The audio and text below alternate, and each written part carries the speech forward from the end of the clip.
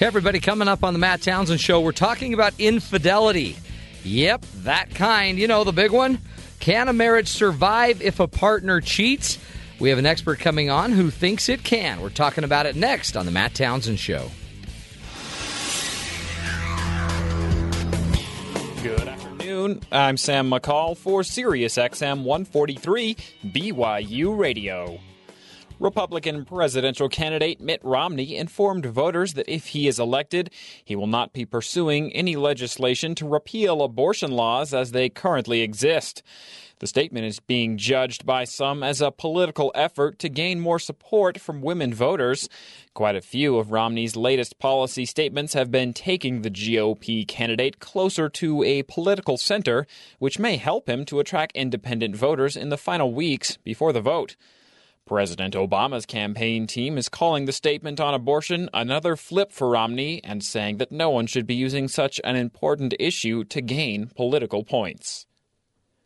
A South Carolina voter ID law requiring a state-issued form of ID to be shown in order to cast a ballot has been upheld, but will not be implemented until next year.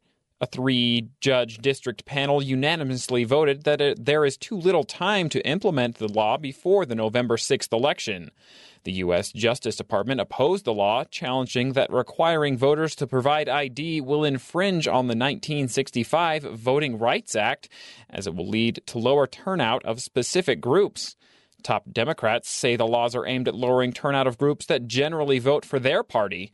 The court ruled the law is necessary to stop voter fraud, and while there aren't many recorded cases of fraud, the law will make certain.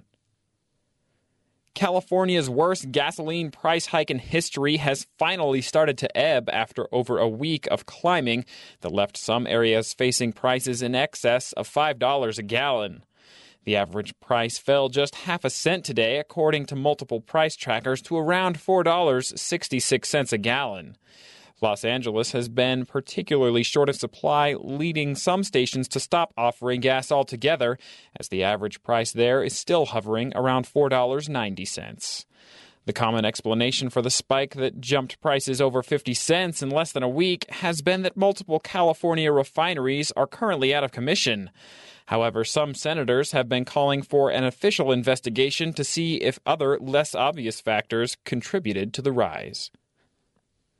With the vice presidential debate just a day away, new poll numbers for the number 2 men are shaping expectations about the outcome. Current VP Joe Biden's string of gaffes seem to be impacting the public's view, according to a PEW poll, which shows just 39% of voters view him favorably and 51% view Biden unfavorably. This is not good news for the president's campaign, especially when compared to Romney's running mate Paul Ryan, who enjoys an even favorable and unfavorable rating of 44%. Another Republican debate win could continue the recent momentum the Romney campaign is enjoying after the last debate. Some polls are now even giving Romney the overall edge for the election. You're listening to BYU Radio on Sirius XM 143. I'm Sam McCall.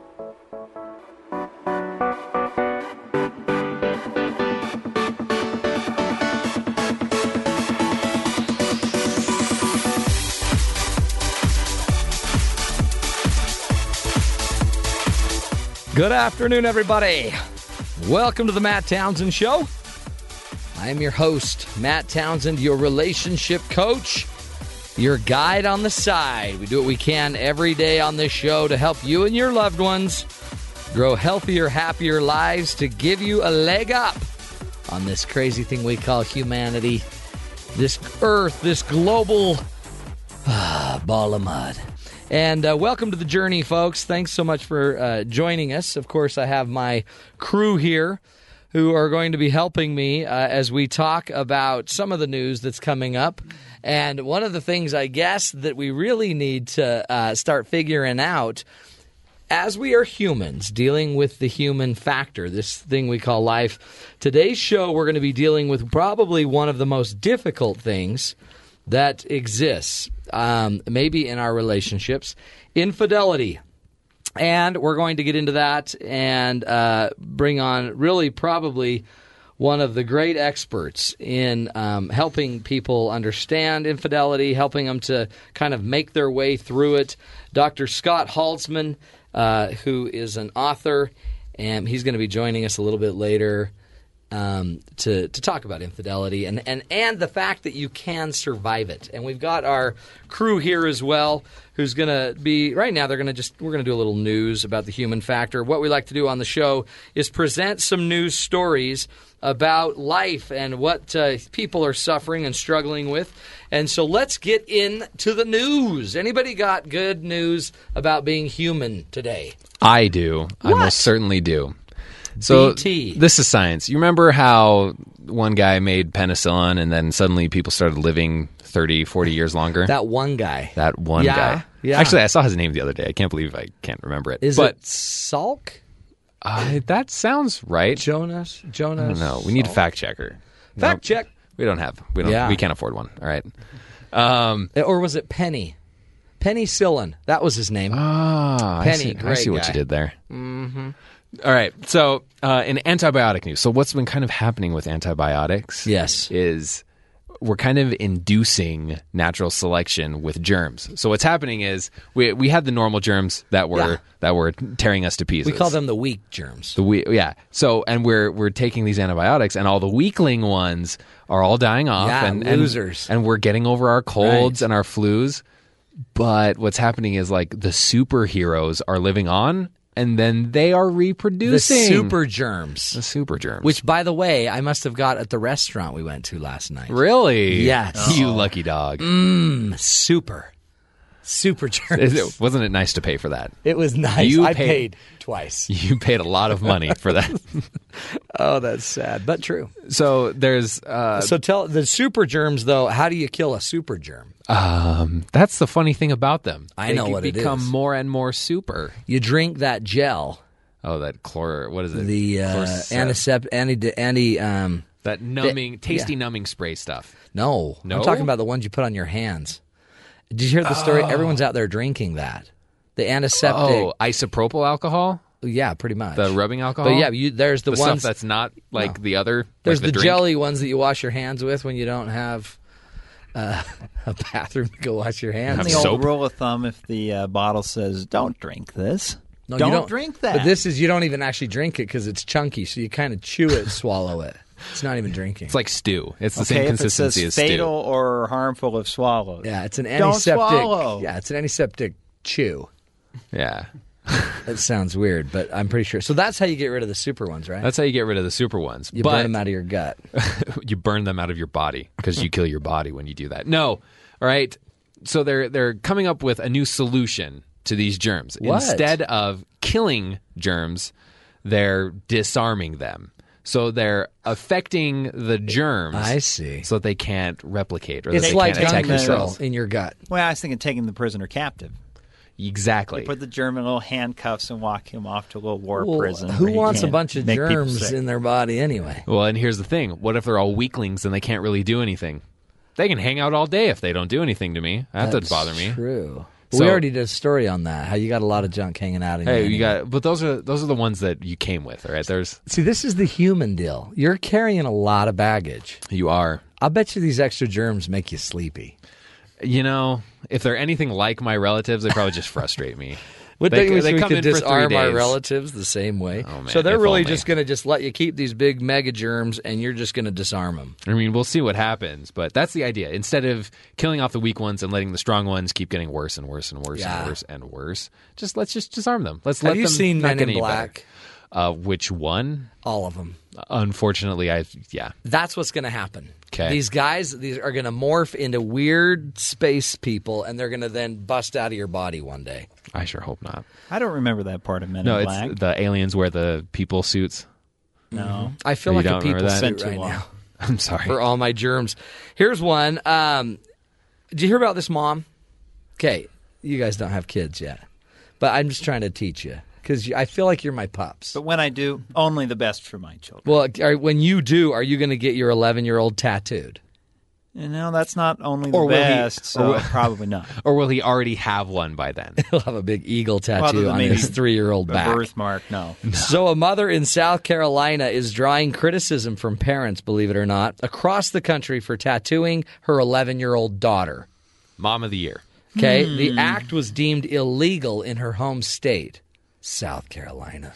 So backwards. So they don't backwards. even let you tat up your children. Odessa Clay was arrested late in September, charged with tattooing a minor. She said she only did it because her daughter asked her to. Oh, because kids never ask for... Dad? Kids never bring terrible ideas to parents. Dad, say, hey, let's do this. Can I see your gun, Dad? Sure, son. Here you go. It's only because he wanted to. I didn't want him to have it, but he just kept nagging me.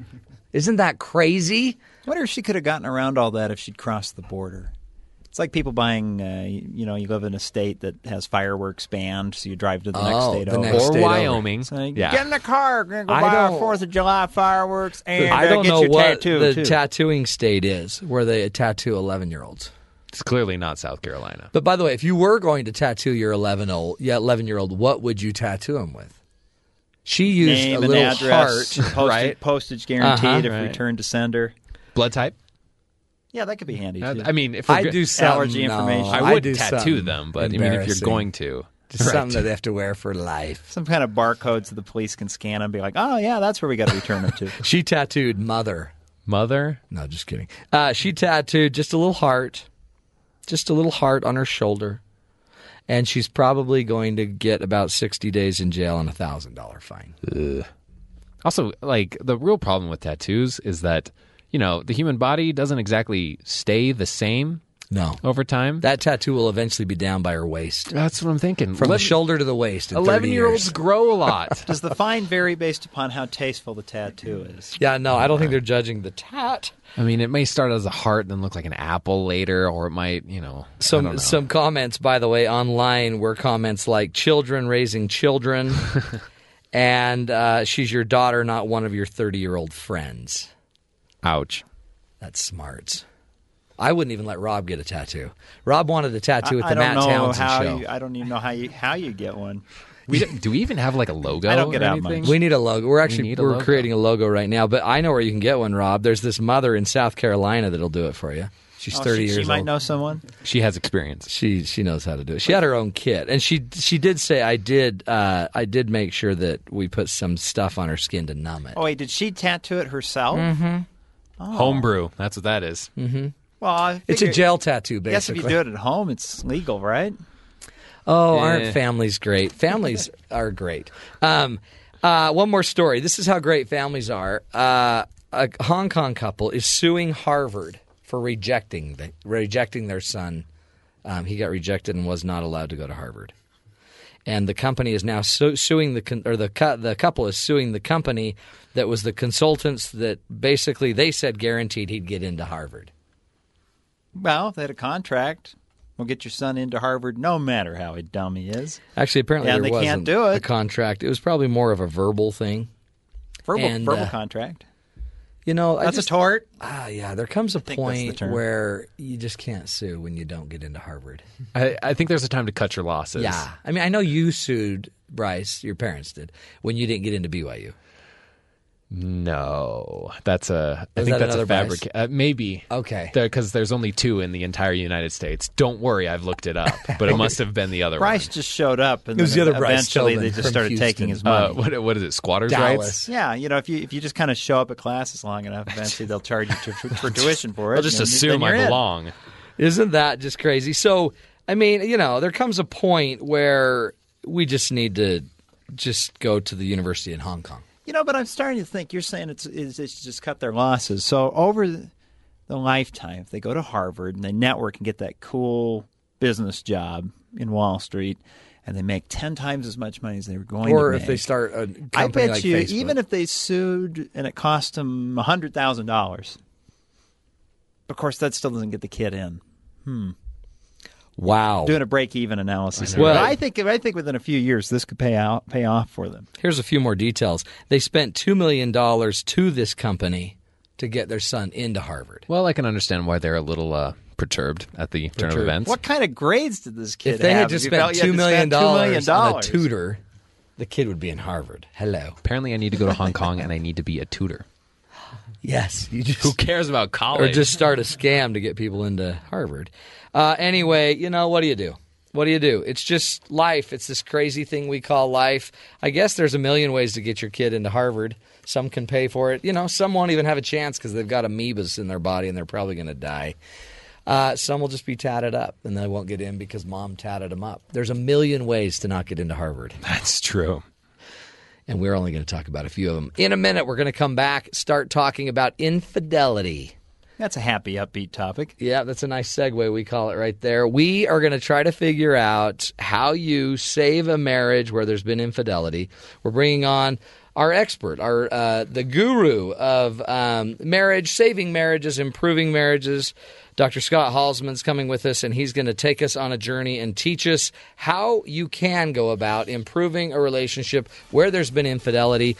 We're going to talk about a bunch of stuff. We're going to even talk about whether you're married or just dating. Is going out with someone else while you're dating infidelity? We're going to be talking about it right here on the Matt Townsend Show on Sirius XM 143 BYU Radio.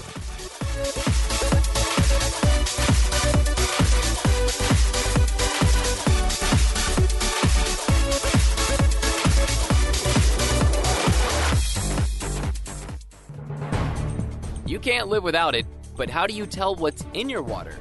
With help from a space farm. This is Innovation Now, bringing you stories behind the ideas that shape our future. From childhood, one of the first things we learn in elementary science is the formula for water, H2O. 2 hydrogen atoms and an oxygen atom mix the stuff we drink and skate on and wash with. But in real life, pure H2O is rare. Our tap water contains all manner of dissolved minerals, chemicals, and biological stuff. Some good, some not. Knowing what's in your water is a full-time job for city utilities. And now, what they use to analyze your drinking and treated water is a system based on NASA technology for space gardens. ChemScan was originally developed to monitor the water for hydroponic farms in space habitats, where astronauts would grow plants to make fresh air and food. The system replaces an entire suite of tests and sampling procedures used by conventional water utilities on Earth. A commercialized version of ChemScan is used in major cities today, saving money while doing the job cheaper, better, and faster than before. Good stuff. For Innovation Now, this is Buddy Rubino. Innovation Now is produced by the National Institute of Aerospace through collaboration with NASA and is distributed by WHRV. Visit us online at innovationnow.us. After another defensive battle in which just a single touchdown was enough for the victory. Catch made, touchdown! J.D. Falslev! The BYU Cougars must now rely on their defense once again as they host one of the nation's top teams, number 10 Oregon State Beavers. It's BYU football this Saturday on BYU Radio. Pregame begins at 1:30 p.m. Eastern Time with kickoff scheduled for 3:30. Here on the home of Cougar Sports, Sirius XM 143, BYU Radio.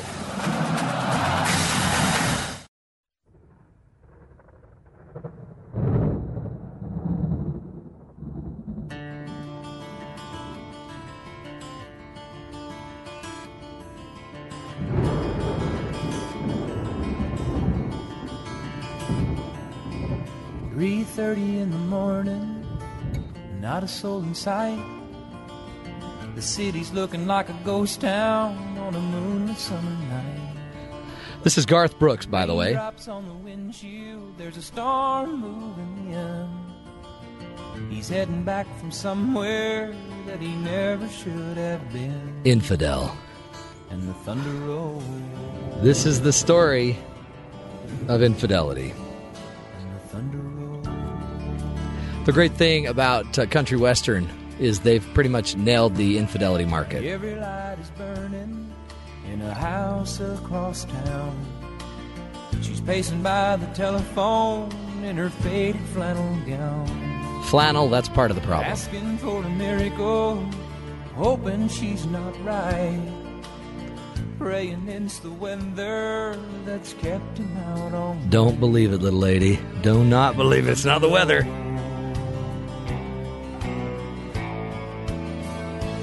thunder rolls, the thunder rolls, and the lightning strikes. This song has been listened to by thousands of people whose partner has had an affair. I'm sure of it. It's the anthem of infidelity. Deep in her heart, the thunder rolls. Ugh.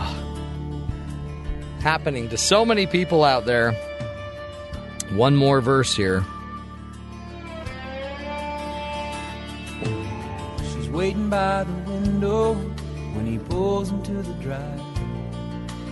She rushes out to hold him, thankful he's alive. Oh, you could have died. On the wind and rain, a strange new perfume blows, and the lightning flashes in her eyes, and he knows that she knows, and the thunder rolls, and the thunder rolls. I'm telling you. Oh, that is Garth Brooks, The Thunder Rolls. It's missing the third verse. There is a third verse. This was the verse that was never played. Why was it never played, Rob? I think it was something Garth would do at concerts, but I don't think he really wanted it getting out on the radio or anything. Because the words... She decides to take take matters into her own hands, and it doesn't end well. Yeah, you don't fight infidelity with ammunition. There's definitely better ways to there are better ways to do it, and we're going to be bringing on... If somebody ends up in a box or in prison, it's not the bad way to for do everybody. it. But you know what? The reality of that song, I mean, it's just such a... Infidelity, I see it in my practice, I see it with my clients all of the time. It's such a blow. It is such a blow to a relationship. So we're going to be bringing on Dr. Scott Haltzman, who is an MD. He's a certified in psychiatry and a distinguished fellow of the American Psychiatric Association. We'll be bringing him on in a minute. He's going to help us, learn from his book, Men, Marriage, and Divorce, and just give us some tools, some ideas for how to maybe recover from infidelity. So if you're out there and you're struggling with this, your partner's done it, or you're involved in infidelity right now, it's a big deal, and we'd love to help you. If you have any questions that you have for Dr. Haltzman, let's get your calls right now, 801-422-0143, 801-422-0143. We'd love to hear from you. It's really not much to joke about. I mean, we laugh, I guess, because we have to figure out a way to get through it. But there's nothing that tears a relationship more apart than this. Now, here's some signs that your partner may be having an affair. Which these are interesting signs because I see a lot of them in my own team here. And so I'm wondering if any of you are sneaking out to other radio shows that I didn't know about. I do work for a few of them in the station. I can tell. But I don't tell you that. Well, I can tell because when I walk in, you immediately hide your cell phone. Put those emails is so away. You, Bryce. You hide your cell phone. You delete your text messages quickly. I just delete my text messages to free up space on my phone. That's what he says. Skylar doesn't get text messages. Not a very good phone. Poor guy. You're having phone bills sent to another address. What is this, the 60s? Yeah. You still send them out. You're taking money out of the ATM. You're working longer hours at work. You're altering how you're dressing.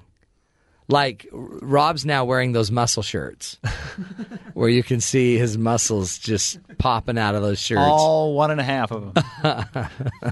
You don't have 1.5 muscles. We're getting in better shape.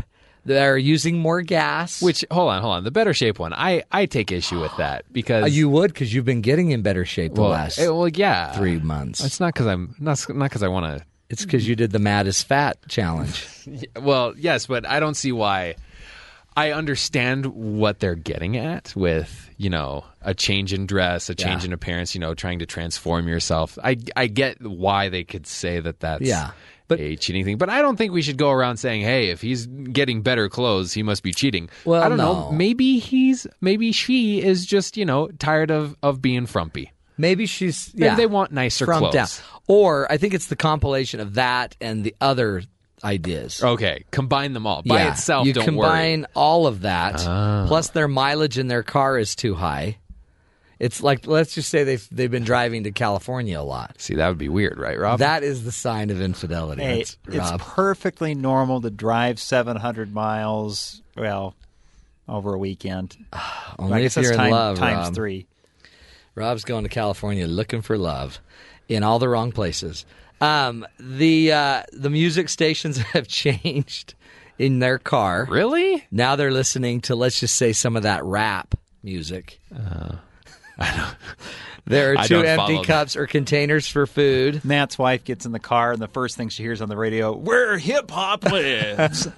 Your Gangman, what's it called? Gangnam Style. Gangnam Style. If that's in your partner's car, there's a problem. There are 2 empty cups or food containers in their car, and it's just usually his car. I think a dead giveaway would be it's a flavor of soda that he doesn't like, that you don't like, or that I keep doing he. Yeah, it could guys be, aren't the only ones who cheat. Guys aren't the only ones that cheat. Fresca cans in the car. Oh my heavens! Whose Diet Fresca is this? What? That is sad. So these are big deals, right? How do you know?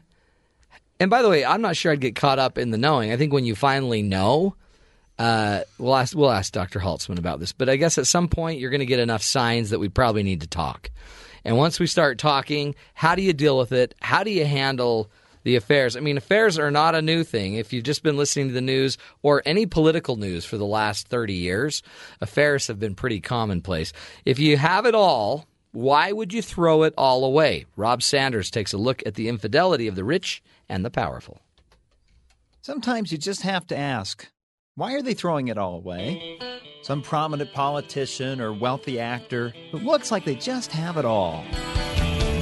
You know, take, for instance, Arnold Schwarzenegger. He would have been considered successful enough just as a bodybuilder, but he leveraged that into movies and made even more money. I think he's credited in, 45 titles? And yeah, even though the acting's not the best when he's, "I'll be back," nobody can deny he got huge success out of that. Then in 2003, when California's Governor Gray Davis got into some trouble, he slid right into that job. And even though some debate how effective he was as a governor, at least the state wasn't on fire or anything like that when he left. So one could argue he was successful there too. Which now, at age 65, probably would warrant a quiet retirement to be able to return to Maria and the kids and settle down. But no, he threw it all away.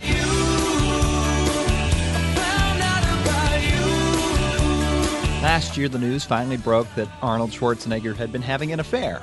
And 25 years of marriage to Maria Shriver came crashing down. She showed up in a YouTube video the next day, mad about something political, but she didn't have her wedding ring on anymore. President Bill Clinton rolled through 2 terms in the White House, one of the highest modern approval ratings of a U.S. president, generally well-liked, until 1998 rolled around and we found out what he'd been doing for the past 3 years in the Oval Office. Now, of course, he kept his job and his wife did stay with him, but you know, that had to have put a huge strain on him. And the real cost that he paid, the part he threw away, really was his legacy. You know, presidents obsess over that sort of thing. What's my legacy? What's my legacy? Well, the Clinton-Lewinsky affair is probably not his legacy, but boy, it's sure the second or third thing you might think of when the name Bill Clinton pops up.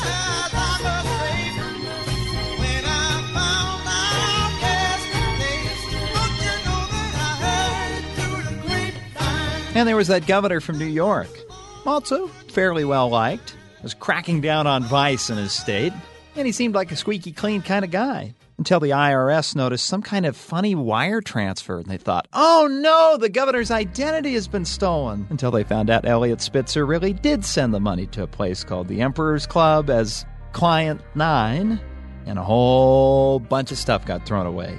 His legacy, his job as New York's governor, his reputation, and at the press conference, his wife did stand by his side and has so far stuck with him. But you know, that's just got to put a strain on the relationship. It's too late to apologize. It's too late. I said it's too late. As you look through the news and through the tabloids, there's countless examples of famous people, politicians, movie stars, who watch their marriages all fall apart because of one decision they made. What gets people to that point? And why do some spouses stand by their man and others not.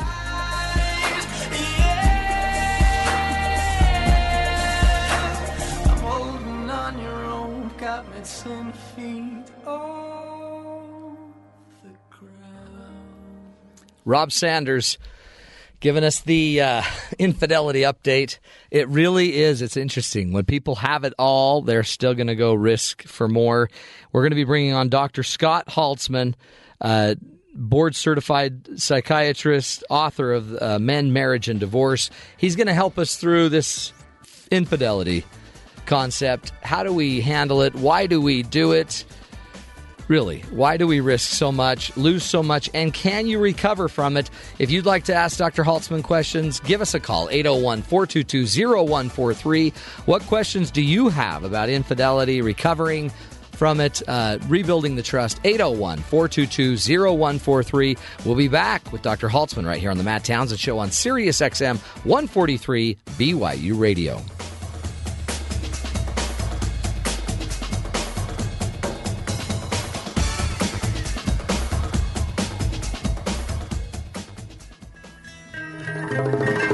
The Kennedy Center's Global Awareness Lecture invites international diplomats, scholars, and talented individuals to speak on issues affecting the global community. Increase your global awareness, enjoy the insights of extraordinary speakers, and keep up with the world around you by tuning into Notes from the Kennedy Center. Mondays, Tuesdays, Thursdays, and Fridays at 2 p.m. Eastern on Sirius XM 143 BYU Radio.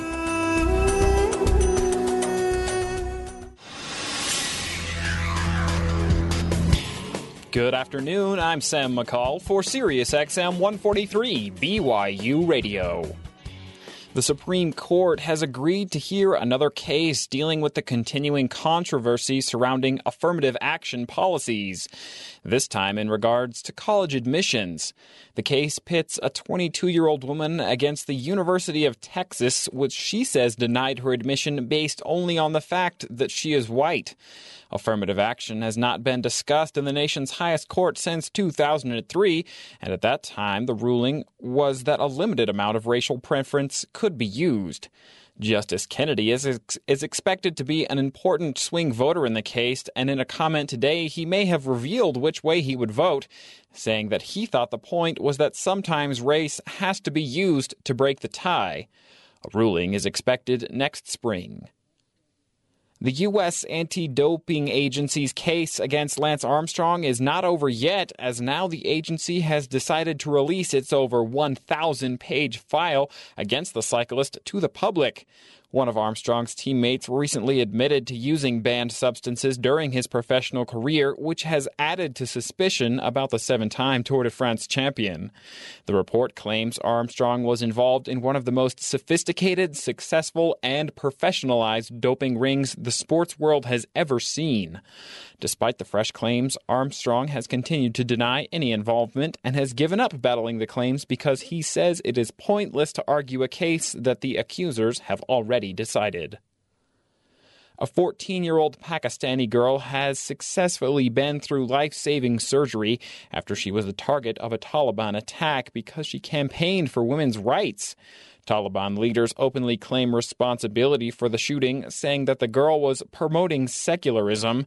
Today, doctors confirmed that they were able to remove a bullet which was causing swelling to the left portion of the girl's brain. The shooting has been denounced across Pakistan. Even the Pakistan Army chief called the militant targeting of the young girl proof that the Taliban have little regard for human life, and he said this shows how far they are willing to fall to impose their twisted ideology.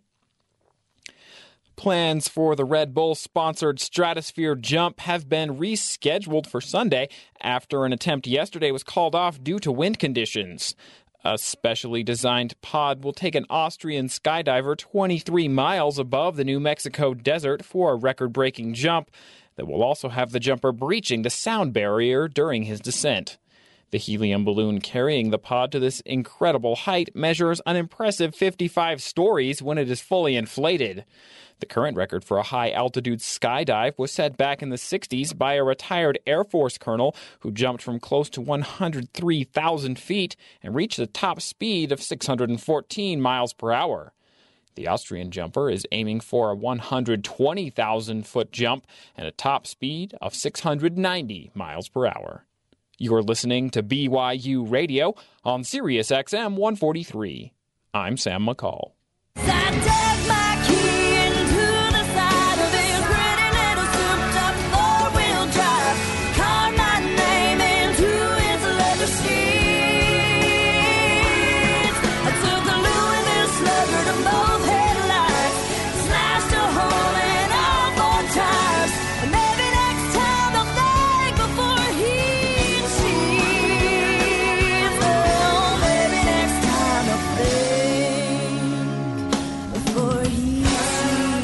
You said it, Carrie.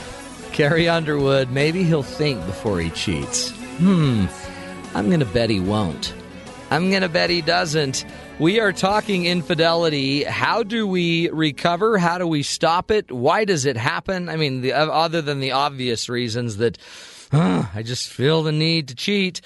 We're talking with our expert, Dr. Scott Haltzman. He's an MD, medical doctor, certified in psychiatry. Really a very distinguished career. He was a distinguished fellow American in the Psychiatric Association, got his medical degree from Brown University in 1982. He has written a lot of books as well, Secrets of Happily Married Men, Secrets of Happily Married Women, and one that's coming out soon, I believe, is The Secrets of Surviving Infidelity. Dr. Scott Haltzman, welcome to the program. It's a pleasure being with you, Matt. You bet. Now, when is your new book coming out, Surviving Infidelity? We're talking about spring of 2013. Oh, it's so needed, isn't it?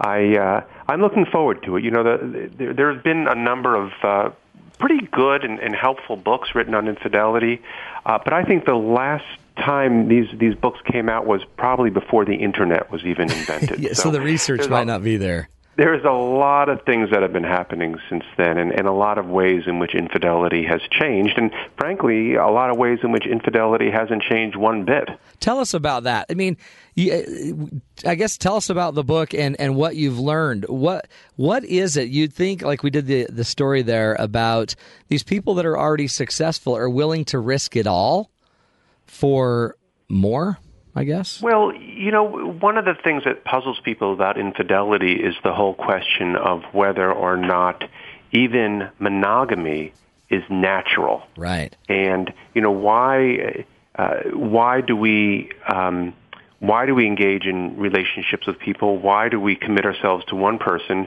And how is it that people choose to leave relationships and leave marriage to get connections with people outside of marriage? And one of the things that happens in these very powerful people that are climbing their way to the top of politics or of finance, is part of the reason that, at least biologically, at least kind of from how we're designed, you get on top of your game so that you can get all the prizes. You can get the money, you can get the cars, but frankly, one of these natural instinctive prizes is sex. Yeah. So it's the payoff. It's almost natural. Yeah, it's a payoff. Exactly. You deserve. Yeah, it's kind of like this is just part of being successful. Is now you can have everything. Well, you know, there's part of the debate also is monogamy natural, and if you look at the vertebrates or mammals, probably only about 3 to 5% of all vertebrates are monogamous. Huh. Certain, like that, wolves are monogamous, and certain types of birds are. My favorite is the anglerfish, because the anglerfish, the male latches onto the female, and then her body absorbs him. Oh, wow. And now there's a monogamous relationship for you. Plus, they're a fisherman. So the man right. can relate. The old anglerfish. The anglerfish, but by the way, they're ugly fish. Yeah. I mean, really, who would love an anglerfish but another anglerfish? They all are, really, Dr. Scott. Right. But you see, I think the issue is, are we designed to be monogamous? And I think that's kind of defeating getting stuck on that question is tough, because maybe we are, maybe we aren't. Yeah. But the fact is, we're not designed to do a lot of things, but we choose as people, as humans, as members of society, to live in a certain way. And I think it's easy to kind of say, well, nature made me do it, but we have responsibilities for behaving to a certain moral standard, and because we've made a promise to stick with one person. Well, and especially when we've had children, we have moral views or values or religious views and values that we're trying to espouse. I guess we can no longer just leave it up to am I the natural animal, or am I going? I mean, we got to make choices to be the kind of people we want to be, and to create a safer environment, I guess, for our family, for our kids. An example. One of the things that happens is, and I agree, and everybody will say in principle, almost everybody will say in principle, when I choose my life partner, I'm not going to go anywhere. That's wrong. That's bad. And a lot of people think that individuals that engage in affairs or infidelity are just kind of bad people. Yeah, deviant. That they're bad seeds, they're deviant. If they do it, they're always going to do it. But many of the people I've communicated with, I started my research over 10 years ago with the Secrets of Happily Married Men book, and have done a lot of research through personal interviews and through my website, drscott.com. And repeatedly, the stories I hear are not people that planned on having affairs. They're people that, for lack of a better word, slipped into an affair. Yeah. And so one of the things we need to talk about is how to prevent that from happening, because those first steps of an affair are very preventable. And once they start taking off, sometimes everything gets out of control. Yeah, in fact, let's get into that, because it seems like there's the new language of an emotional affair, and there's all of this stuff going on with the Internet where some of the lines are blurred. What are you seeing, and how do you see that the Internet's starting to impact even our psyche in what's possible? It used to be you'd leave the old girlfriends and you'd never see them again till the reunion. Now you can see them on Facebook, and people are popping back into your life that maybe you've never gotten over, too. I think that's a really good point. As a matter of fact, when you've got your first love, that first person you fall in love with, I mean, it imprints in you. That puppy love really kind of stays with you, and for good reasons. You're not with that person that you had puppy love with. You broke off. You went in your own direction. But it will trigger, but meeting that person, seeing that person again will often trigger those feelings. Before the Internet, it was things like reunions that would start the cycle going, particularly if it's someone you knew from before. Now, as you said, you're having a reunion with these people every day. You're searching them, you're finding them, they're easy to find, and accessibility will increase the chances of having an affair. One of the prime things that will lead to an affair is having an exposure to a possible affair mate. Right. And it seems innocuous because you may not even know what's happening, but it's still reinvigorating the scripting you had from years ago. That's, I think that's a good way of thinking about that scripting, because some of it is so automatic. And what happens is, this question of emotional affair, I think, is worth addressing. Yeah, what is that? Because people will say, and I have a patient that had come into my office, and the woman was furious because her husband had sent something like 50 text messages to this woman from work over the period of just one day. And as she opened up the text messages and opened up and called her telephone provider, this has been going on for months. And his answer was, we haven't had sex. Yeah. It's not that kind of relationship. Relax. Yeah. What Get off my back. About? Isn't that, it's true though, huh? It is true. And I don't think this guy was a bad guy. No, he was really a nice guy, but he didn't see that sharing himself emotionally with another person, opening up, talking about, and then even teasing about things that were sexual. Right. Hinting at things. Innuendo, yeah. Right. And he said, I drew the line. There was I never touched her. Yeah. To which the answer is, well, that's just not good enough, because you know what? If it continues on, it will end up with touching, and it will end up with much more than that. Well, it seems like most affairs, unless it's just kind of like an illicit event, most of them they all start emotionally. It's you starting to have a connection. And in a weird way, having an emotional connection may be more of an infidelity than even a sexual connection. I mean, that's threatening to people. That's a big deal.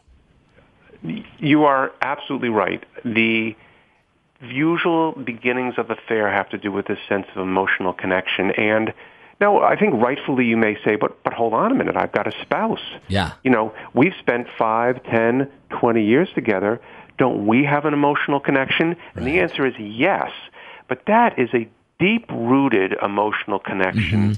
But it's not always as exciting a connection as that person that's sending you a tweet or sending you an instant message.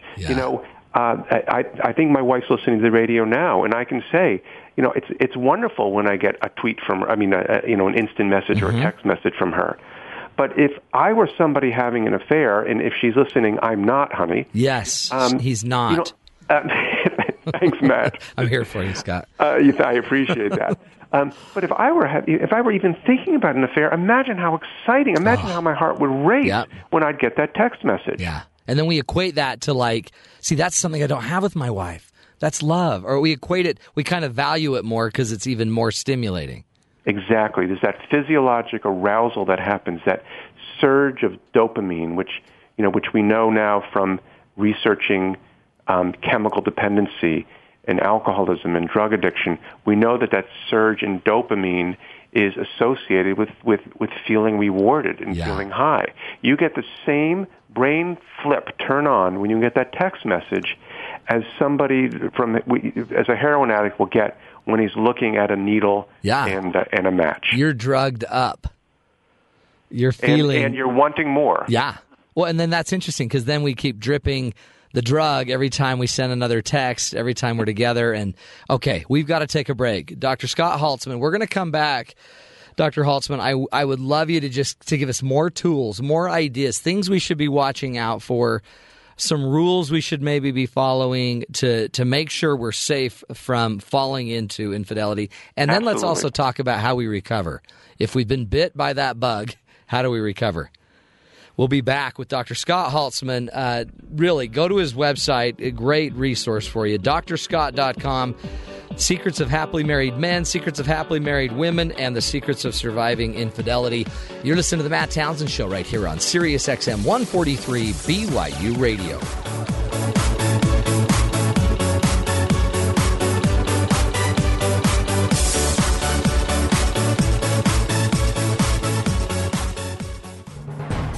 Big-time sport fishermen now have a secret weapon that's better than any simple lure. Stay tuned, and we'll give you the big picture. This is Innovation Now, bringing you stories behind the ideas that shape our future. The captains of ocean-going fishing boats have long known that flocks of seabirds herald a feeding spot with lots of fish nearby. But thanks to technology, the scale of that relationship has changed, and the birds are now hundreds of kilometers overhead, as in satellites. Thanks to NASA technology transfer programs, data from EOS, or the Earth Observing System of Satellites, is used by commercial services to show anglers the most likely ocean areas for successful sport fishing. EOS satellites collect raw climate data. The Short-Term Prediction Research and Transition Center at Marshall Space Flight Center, nicknamed SPORT, then distributes EOS information on ocean surface temperatures and the amount of chlorophyll present in different locations. People normally associate chlorophyll with plants on land, but plankton use it as well. That plankton in turn feeds progressively larger fish all the way up to the big guys, tuna, sailfish, and tarpon. The satellite data can help hone in on favorable fishing grounds in 2-kilometer patches across whole oceans, turning fish stories into trophy catches. Innovation Now is produced by the National Institute of Aerospace through collaboration with NASA and is distributed by WHRV.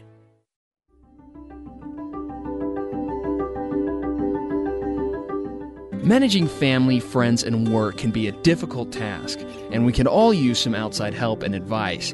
That's why Matt Townsend, life coach and counselor, is here to help. Join Matt for health, relationship, and life advice by tuning into The Matt Townsend Show at 5 Eastern here on Sirius XM 143 BYU Radio.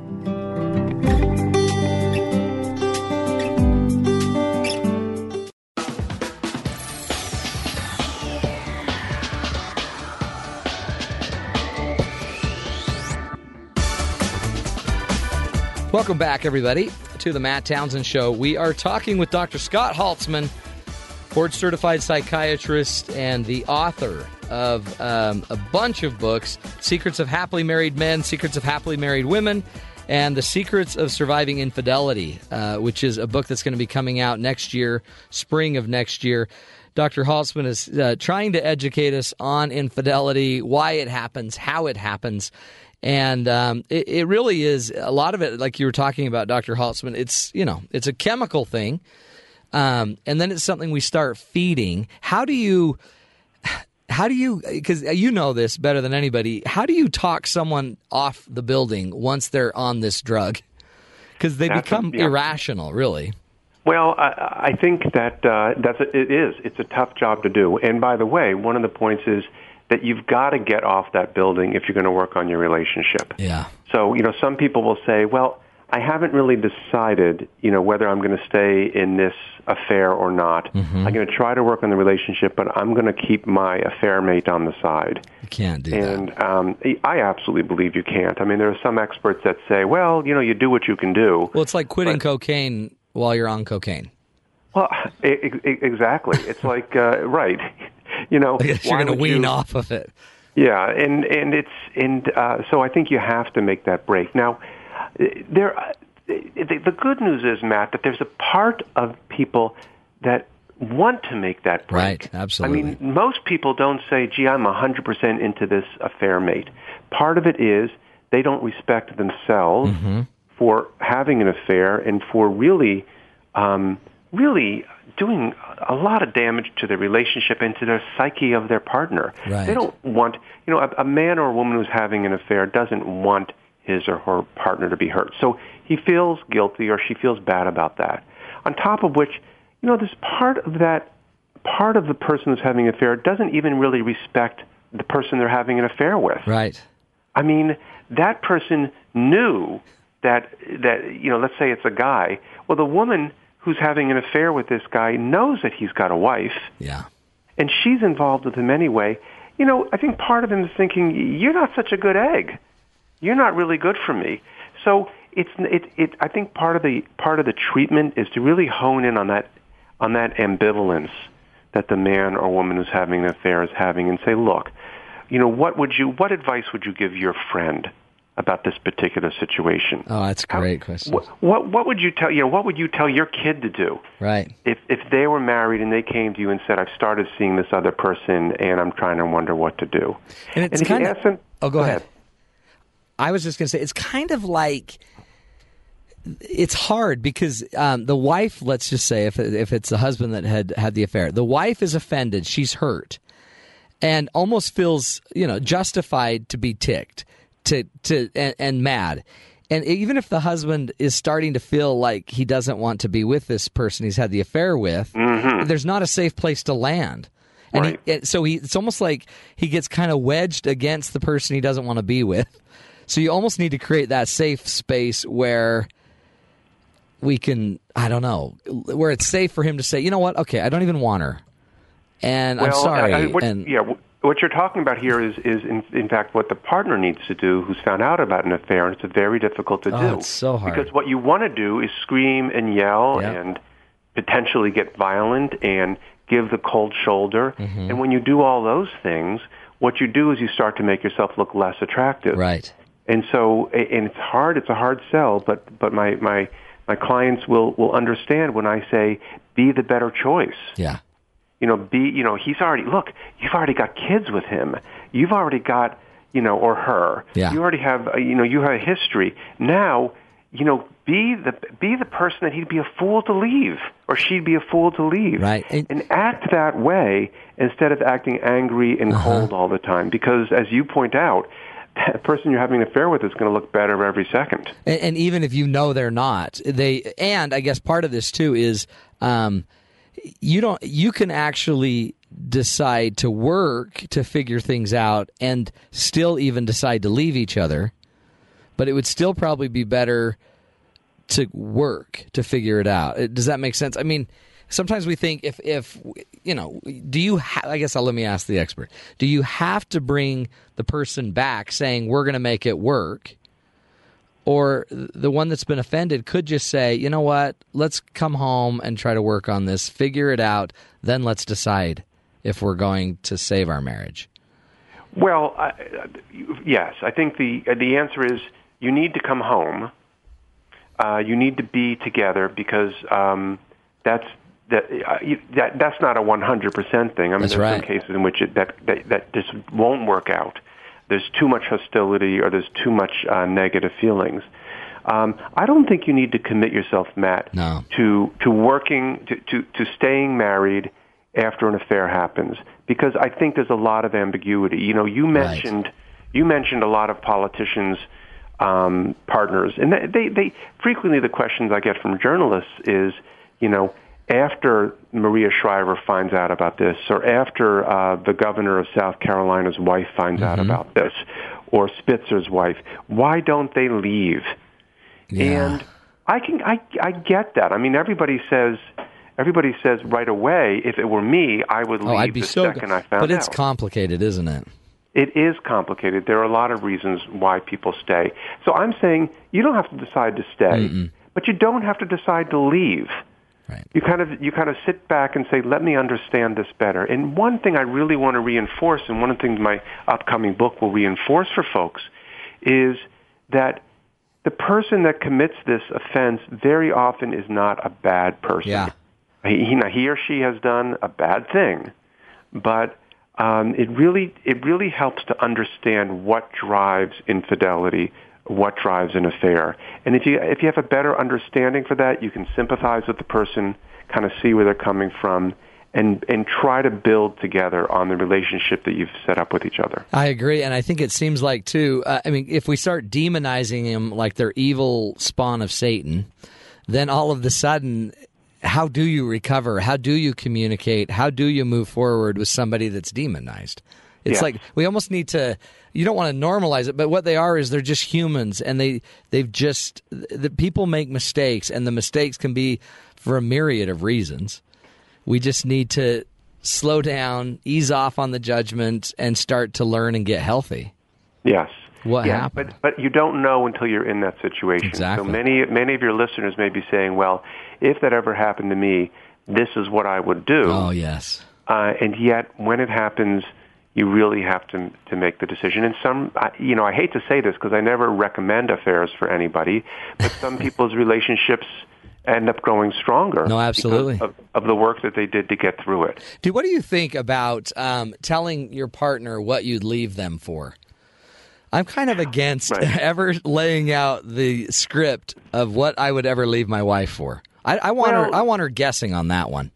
Yeah. I think there's one of the fellows that I work closely with, Barry McCarthy, has kind of focused on this in a number of his research and lectures.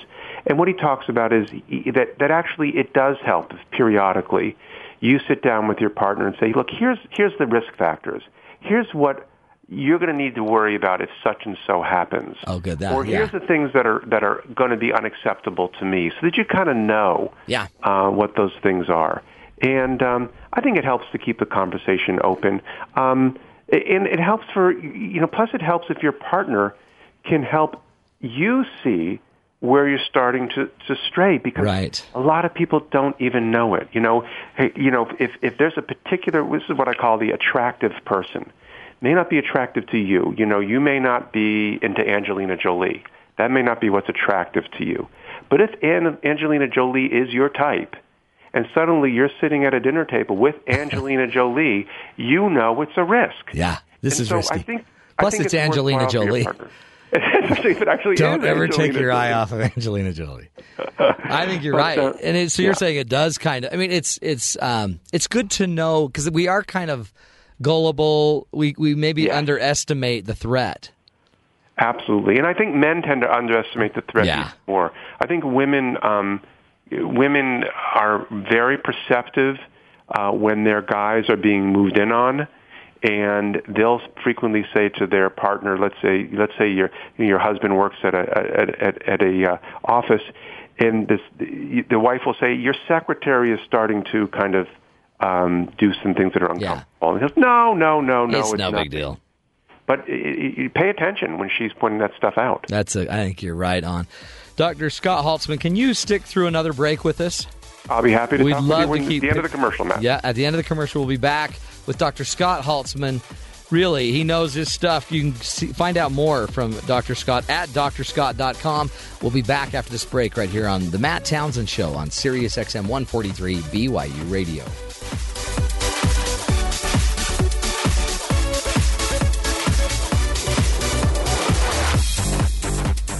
KBYU FM, HD2 Provo. There's an answer to every question, a solution to every problem. Join a group of leading scholars and experts in the conversation about practical and constructive solutions to today's societal issues. BYU's Weekly Forum shares motivating and inspiring ideas on the present and future of our world today. Join us on Wednesdays at 2 p.m. Eastern on Sirius XM 143 BYU Radio.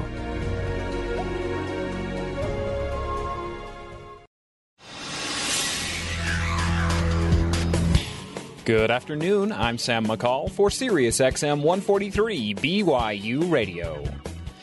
Russian authorities said today that they will not be renewing a decades-old disarming agreement with the U.S. The decision is just the latest hitch in relations between the two Cold War-era rivals. The agreement was originally made in 1991 and has since been renewed twice. Its purpose was to bring down the level of arms in the Russian armament and has so far resulted in the deactivation of over 7,600 strategic warheads. Russian authorities say they now have the funding to carry out their own programs and no longer need U.S. assistance. U.S. military forces are now in Jordan to help the small country deal with the hundreds of thousands of Syrian refugees fleeing the civil war there. The U.S. forces are also in the country to bolster security in Jordan should there be any spillover from the Syrian fight and to be prepared to act if there is a threat of Syrian chemical weapon use. The force consists of 150 U.S. Special Forces members who will work closely with local forces to share intelligence and build a headquarters to oversee combined operations. A Pentagon spokesperson says the team is not participating in any covert operations and is there mainly to observe and assist the Jordan forces. A South Carolina voter ID law requiring a state-issued form of ID to be shown in order to cast a ballot has been upheld, but will not be implemented until next year.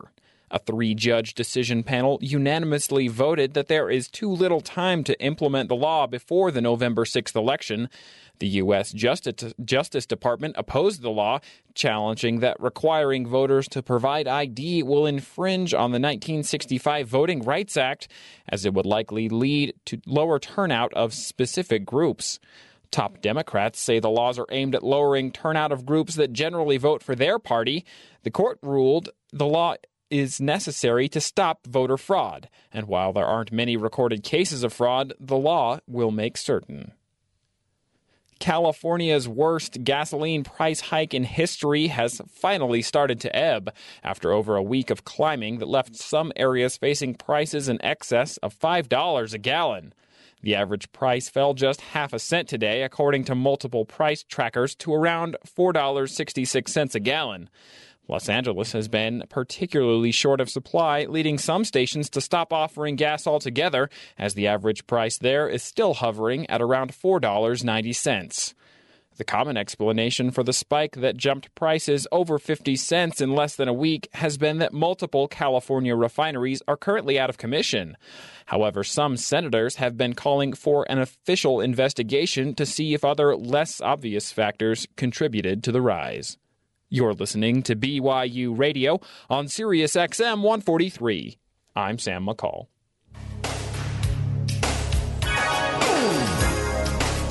I'm only human, of flesh and blood I'm made. Human, born to make mistakes. You're only human, but you're my spouse. You can't be human. We're talking about infidelity, and that's Human by the Human League. You know, Infidelity. It's just so personal. It's so hard. It strikes to the core of us. It's so demoralizing if it's your partner. And yet it's pretty common. So we're talking to Dr. Scott Haltzman about that. Before we go to Dr. Scott Haltzman, we wanted to just to do this little segment as we are talking about infidelity in marriage. What happens to your children if you do divorce? Our producer Madison talks about her family's experience with divorce. Divorce has greatly affected my family. My parents' marriage is the first marriage in 3 generations that has not ended in divorce. Sometimes we do not realize how much a divorce will affect our children. My mother's parents divorced simply because they could not live together anymore. In order to provide for herself and her children, my grandma worked the evening shift at the hospital as an ER nurse. But as a result, my mom would be left with her older sister at home. The divorce happened when my mother was very young, and she recalls that once she asked her mom if it was her fault that they had split. This was common for children her age. Infants do not understand what is happening when their parents divorce. The changes in their parents' emotions and energy levels negatively affect them. Preschool children, like my mom, might think that they are to blame for the divorce. They fear that they will be abandoned. Pre-adolescents know what divorce is because of their greater sense of self-awareness, but it amplifies the pain and they lack the coping skills to deal with it. For teens, a divorce can be very stressful due to the many changes in their daily life. They fear for the future. They need solid parental support for when they reach adulthood. Looking back on my mom's life, her parents' divorce did affect her. But while some may have taken this negatively, my mom took it positively and became more committed to find a husband that could be her partner and best friend. My mom loves to give advice. Trust me. But although sometimes, being a kid, you kind of go, yeah, Mom. But I always listen. What she loves to say is that if my future husband and I ever consider divorce, just keep it together for the kids. Do whatever you have to do. Go to counseling, try to date each other more, try to find the good in your spouse, but try to keep it together for them. This past summer, I was able to observe my best friend as her parents were going through a divorce. She was seriously sick for a few months and lost a potential scholarship because she was so sick and was just miserable. But as I visited them recently, I can see that the mother is so much happier, and my friend has adjusted to the divorce. It does not mean that she is happy with it, but because their friends do not quarrel and are still cordial to each other, she is at peace with it. From these experiences, I draw my own conclusion. Try to make your marriage work. Go to counseling. Do whatever you have to do to try to make it work. If it absolutely cannot, then when you split, still be pleasant to your former spouse. It will make things easier on your children and for those around you. The wise words of a child of divorced parents. And, I mean, really, this is one of the things I see a lot when I'm coaching couples in how to make this happen, how to figure it out. Well, sorry, yeah, and Madison's parents haven't divorced. Her friend's parents divorced. Madison's parents didn't know that they were divorced until I just told them. Sorry about that, Maddie. Surprise. That was great. Thanks. I'm like sitting there, even as I'm saying it, I'm thinking, I'm pretty sure they aren't divorced, but I'm just going to say it. So apparently they are all Reds divorced. We're going to bring back on Dr. Scott Haltzman. He is our board-certified psychiatrist, which we need desperately on this show. And he has a ton of insight on this. He has a brand new book coming up, Secrets of Surviving Infidelity. You can see Dr. Scott's work, his books. He's got a great blog, Twitter pages. Everything you need to know about Dr. Scott Haltzman is at drscott.com. Dr. Scott, welcome back. Well, thank you. My Twitter page is actually right now just simply say, check me out on the Matt Townsend Show. I know, I read that. We're famous. Oh, you're great. And it's so good to have you on, really to have a voice of reason, some knowledge about affairs. You're saying you can recover. I am saying you can recover. And let me just point out a few other things before we talk about recovery, because, you talked about things to prevent infidelity, and we've been talking about some of those things, but let me just try to be clear about them. Mm-hmm. You need to set clear barriers in your friendships. So, it's not okay. It's okay to have a friend who is who's of the, same sex as the person you're attracted to. Right. You know, it's okay to have a friend of that sex. It's even okay to have a friend who's attractive, but you can't have secret relationships. You can't have secret conversations. I mean, everything's got to be in the open. The types of things you talk about, you can with your, you know, Matt, with your guy friends, you can talk about whatever you want to, but you're off limits talking about certain subjects with people that you have a risk of becoming attracted to. Isn't that you shouldn't be spending time with them in private situations. You shouldn't be having drinks with them and sitting in hot tubs. I mean, you may say, but why not? I can do that with my guy friends. Deal. I can do right. Seriously. But I'm saying, and you may not be expecting anything sexual to come out of those things. That's the clear thing I want to say. You're not doing it because you're bad or evil. You're thinking, why shouldn't I treat my opposite sex friends the same way as I treat my same sex friends? I'm simply saying, you can't. And the secrets, the minute you're keeping a secret or I better not let my wife know that. The minute that's going down, you've crossed the line. I can tell my guy buddies things. I may even say, look, I don't want my wife to know this. Yeah. But if I'm talking to a woman, I better not be telling her anything that I wouldn't be telling my wife. Because I do think that exactly like you said, you start sharing those intimacies, and then that intimacy fosters a closer relationship. Yeah. And it moves from emotional infidelity into an affair, which really goes to, you were talking about solving the affair and what to do afterwards. And really, it's the same process, which is about building trust. Because the main thing that happens when that affair crashes down on you is you lose the trust of your partner. And the partners who's had an affair, his or her main goal at that point is to rebuild that trust. Yeah. And that seems like, because we had, a lot of times the trust that we had was such an easy trust to kind of gain. And then to have to regain it is even harder. So sometimes we don't even know how big that trust really is until it's gone. Absolutely. I mean, I may not, my wife may not be able to trust that I'm going to lock all the doors at night, before I go to bed, or that I'm going to remember to bring in the mail. But she gets it out of her mind. She doesn't have to worry about whether or not I'm going to have an affair. Yeah. And because it's a basic foundation of marriage. So in order to build trust, you need to have openness. And it's interesting that you mentioned the internet and, with these days with cell phones and everything else, there's so many ways that people can sneak around. But there's also so many ways that you can track your spouse. Right. And be on top of it. And once you've had that, actually, even before you have an affair, I tell people, you shouldn't be hiding passwords.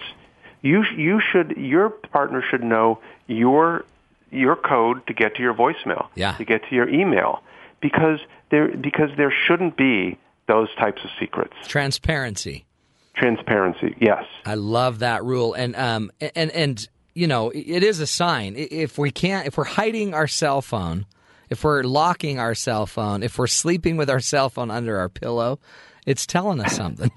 Right, and people object to that. They go, well, hold on a minute. I was told by my internet provider never to share my, well, look, this is your spouse. You're sharing bodily fluids with this person. You're sharing a lot with each other, not to mention the 3 kids. Hey, picking up the poop and, trying to find a diaper while you're on vacation. And, I think you've been through a lot of experiences. Yeah. But people get very funny about that. And if you don't mind, I'm just going to give a little scenario. Yeah. Because, imagine 30 years ago, before the Internet, when, basically faxes were hardly even invented. And imagine if your partner were to run out to the mailbox, to grab the mail, run upstairs to her room or his room, sort through all the mail, then come down with half of it missing and saying, oh, it's no big deal. Yeah, don't worry about it. You'd say, what's going on? Yeah, exactly. Oh, it's nothing.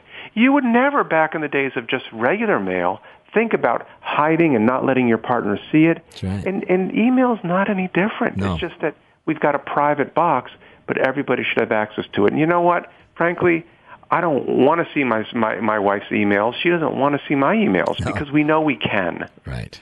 See, that's the difference, too, huh? Once you have the trust, there's a great quote that says, low trust cultures pay a high tax. So low trust marriages pay a higher tax, where now she has to constantly question and worry and wonder. And that tax eventually wears her out or you out. And that, by the way, that constant questioning or worrying, if you've had an affair, your partner is going to be asking you a lot of questions. And one of my rules is, if your partner thinks about a question to ask you, you need to give a 100% honest answer. Specifically, when we're talking about the details of an affair. People say, well, I don't want to tell him or her everything that happened because it would hurt his or her feelings. Unless your partner is violent, and sharing the truth could be physically unhealthy for you. It's going to be emotionally unhealthy for you, but unless it's physically unhealthy for you, you need to say, well, honey, since you asked, yes, I met with him or her this many times and this occasions. What did you do? What did you do? What did you do? And so you know what do you do there, Scott? Because keep asking over and over and over is because nobody tells them. They don't tell the truth from the beginning. Yeah, I agree. And then I think it's kind of when you eke it out slowly, they just trust you less. Yep. Or like when you keep getting caught, and then they okay, I was there for 3 days. That's right. Exactly. People are usually only willing to admit to what's already known. Mm-hmm. Oh, it's like, that's a great rule. Yes, just once. Oh, wait a minute. I have your records here. It looks like you texted her 50 times. Okay. Okay. Right. It felt like once. Right. But I never met her. Yeah. Well, wait a minute. Here's a hotel receipt. Okay, I met her, but we didn't go to the same room. I didn't touch her. Yeah. Exactly. How come isn't that true? Oh. Yeah. So you have to. So of course you're fostering more distrust. Right. And I don't blame the person that is not sharing everything because they really think it's not going to help. But I have to tell you, it will help. It's going to be the only way to get that trust going again. And believe me, just because you tell the truth doesn't mean the trust is going to spring, out of nowhere. No. But it's a start. And they should leave their partner. I mean, they should leave the person they had the infidelity with. Yeah, you can't think about your partner if the back door's open. Can't serve two masters. Yeah, I mean, you can't. Who's got enough time to spend with their partner as it is? Not me. And then when you add to it time that you're thinking about being with, writing, plus the chemical skewing. Yeah, that takes place. Okay, what else? We got about 2 more minutes. What else do we need to know, Doc, to overcome this? I assume we should seek professional help as a couple. Well, you know what? It helps. It helps to seek professional help, but you have to seek the right help. Right. And I think one of the big problems, and I'm glad you're on that subject, because one of the big problems I see is there are very few couples therapists out there that really know, how to work on saving a marriage, because the dynamics, most of them do work with individuals. Mm-hmm. So with individuals, it's like, you're unhappy. I don't want you to be unhappy. Get out of the marriage. Yeah. And the second is that they know specifically how to deal with infidelity. You don't want to meet a therapist that says, okay, you've been unfaithful. Let's talk about your early childhood experiences for the first 5 visits. Right, no. We don't have that much time. You got to get on this. Exactly. And you want somebody that's going to say, look, yes, I want to hear about the marriage, I want to hear about the relationship, I want to hear about your early childhood experiences, but we need to move on and talk about this affair. And here's the other thing, there are rules, as we talked about. You need to end the relationship, you need to open communication, you need to maintain transparency, and you need to set rules for the future. And unless this therapist knows the rules, you're just going to be going into the office over and over, complaining, and sometimes you end up feeling worse after you leave therapy. Well, exactly. Then all of your talking has just created worse or more negative symbols. So now you just have a bunch of bad feelings and symbols about your life and your marriage, and sometimes you actually need some progress. You need some action, like rules. Like if all of a sudden we have a set of rules, it doesn't mean it's perfect, but it's something.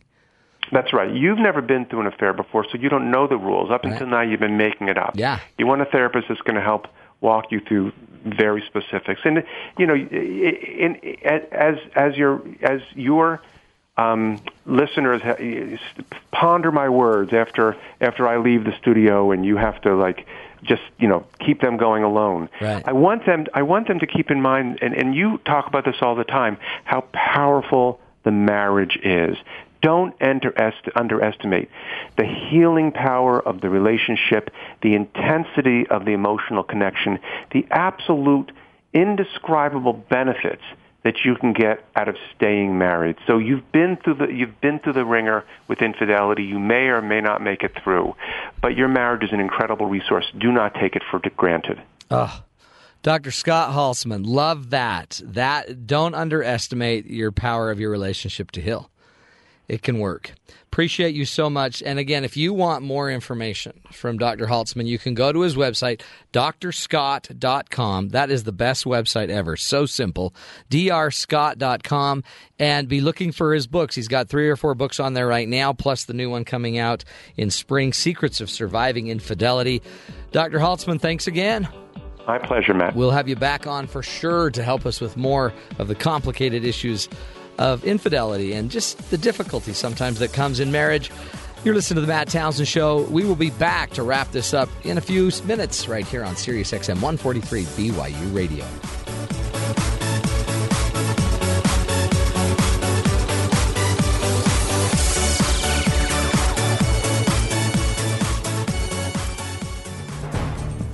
The biggest ear on the planet brings galactic-scale challenges for computing.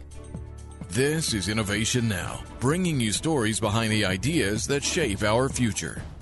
People thought the Large Hadron Collider at CERN in Switzerland was a big project, and it is. So big, a side effect of building it created the World Wide Web as we know it today. So, is there something else coming that's as big as that project? You bet. It's the biggest ear for listening to space ever designed, called the Square Kilometer Array. Thousands of radio telescopes from 20 countries will be networked into one virtual dish. Construction will take over a decade, and it too will spin off life-changing tech as a side effect. The array will generate over an exabyte of data per day. That's a 1 with 18 zeros behind it, over twice the capacity of today's entire internet every day. The storage and computer power to process that has yet to be perfected, but when it is, it will make today's best computers look like stone tools. Considering how the web transformed the world, imagine the future spin-off uses for that transformative level of processing power. Just try. For Innovation Now, this is Buddy Rubino. Innovation Now is produced by the National Institute of Aerospace through collaboration with NASA and is distributed by WHRV. Visit us online at innovationnow.us. This'll take a while.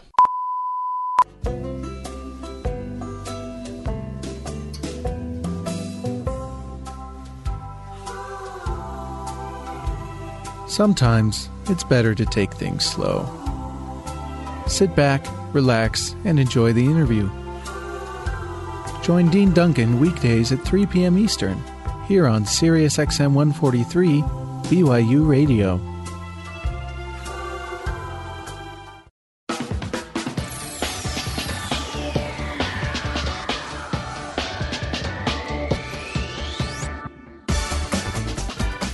Wrapping up the show here. Welcome back, everybody, to the Matt Townsend Show. We just been talking to Dr. Scott Halsman, who really knows his stuff. Infidelity. I loved his last advice. The power of a relationship. It can heal.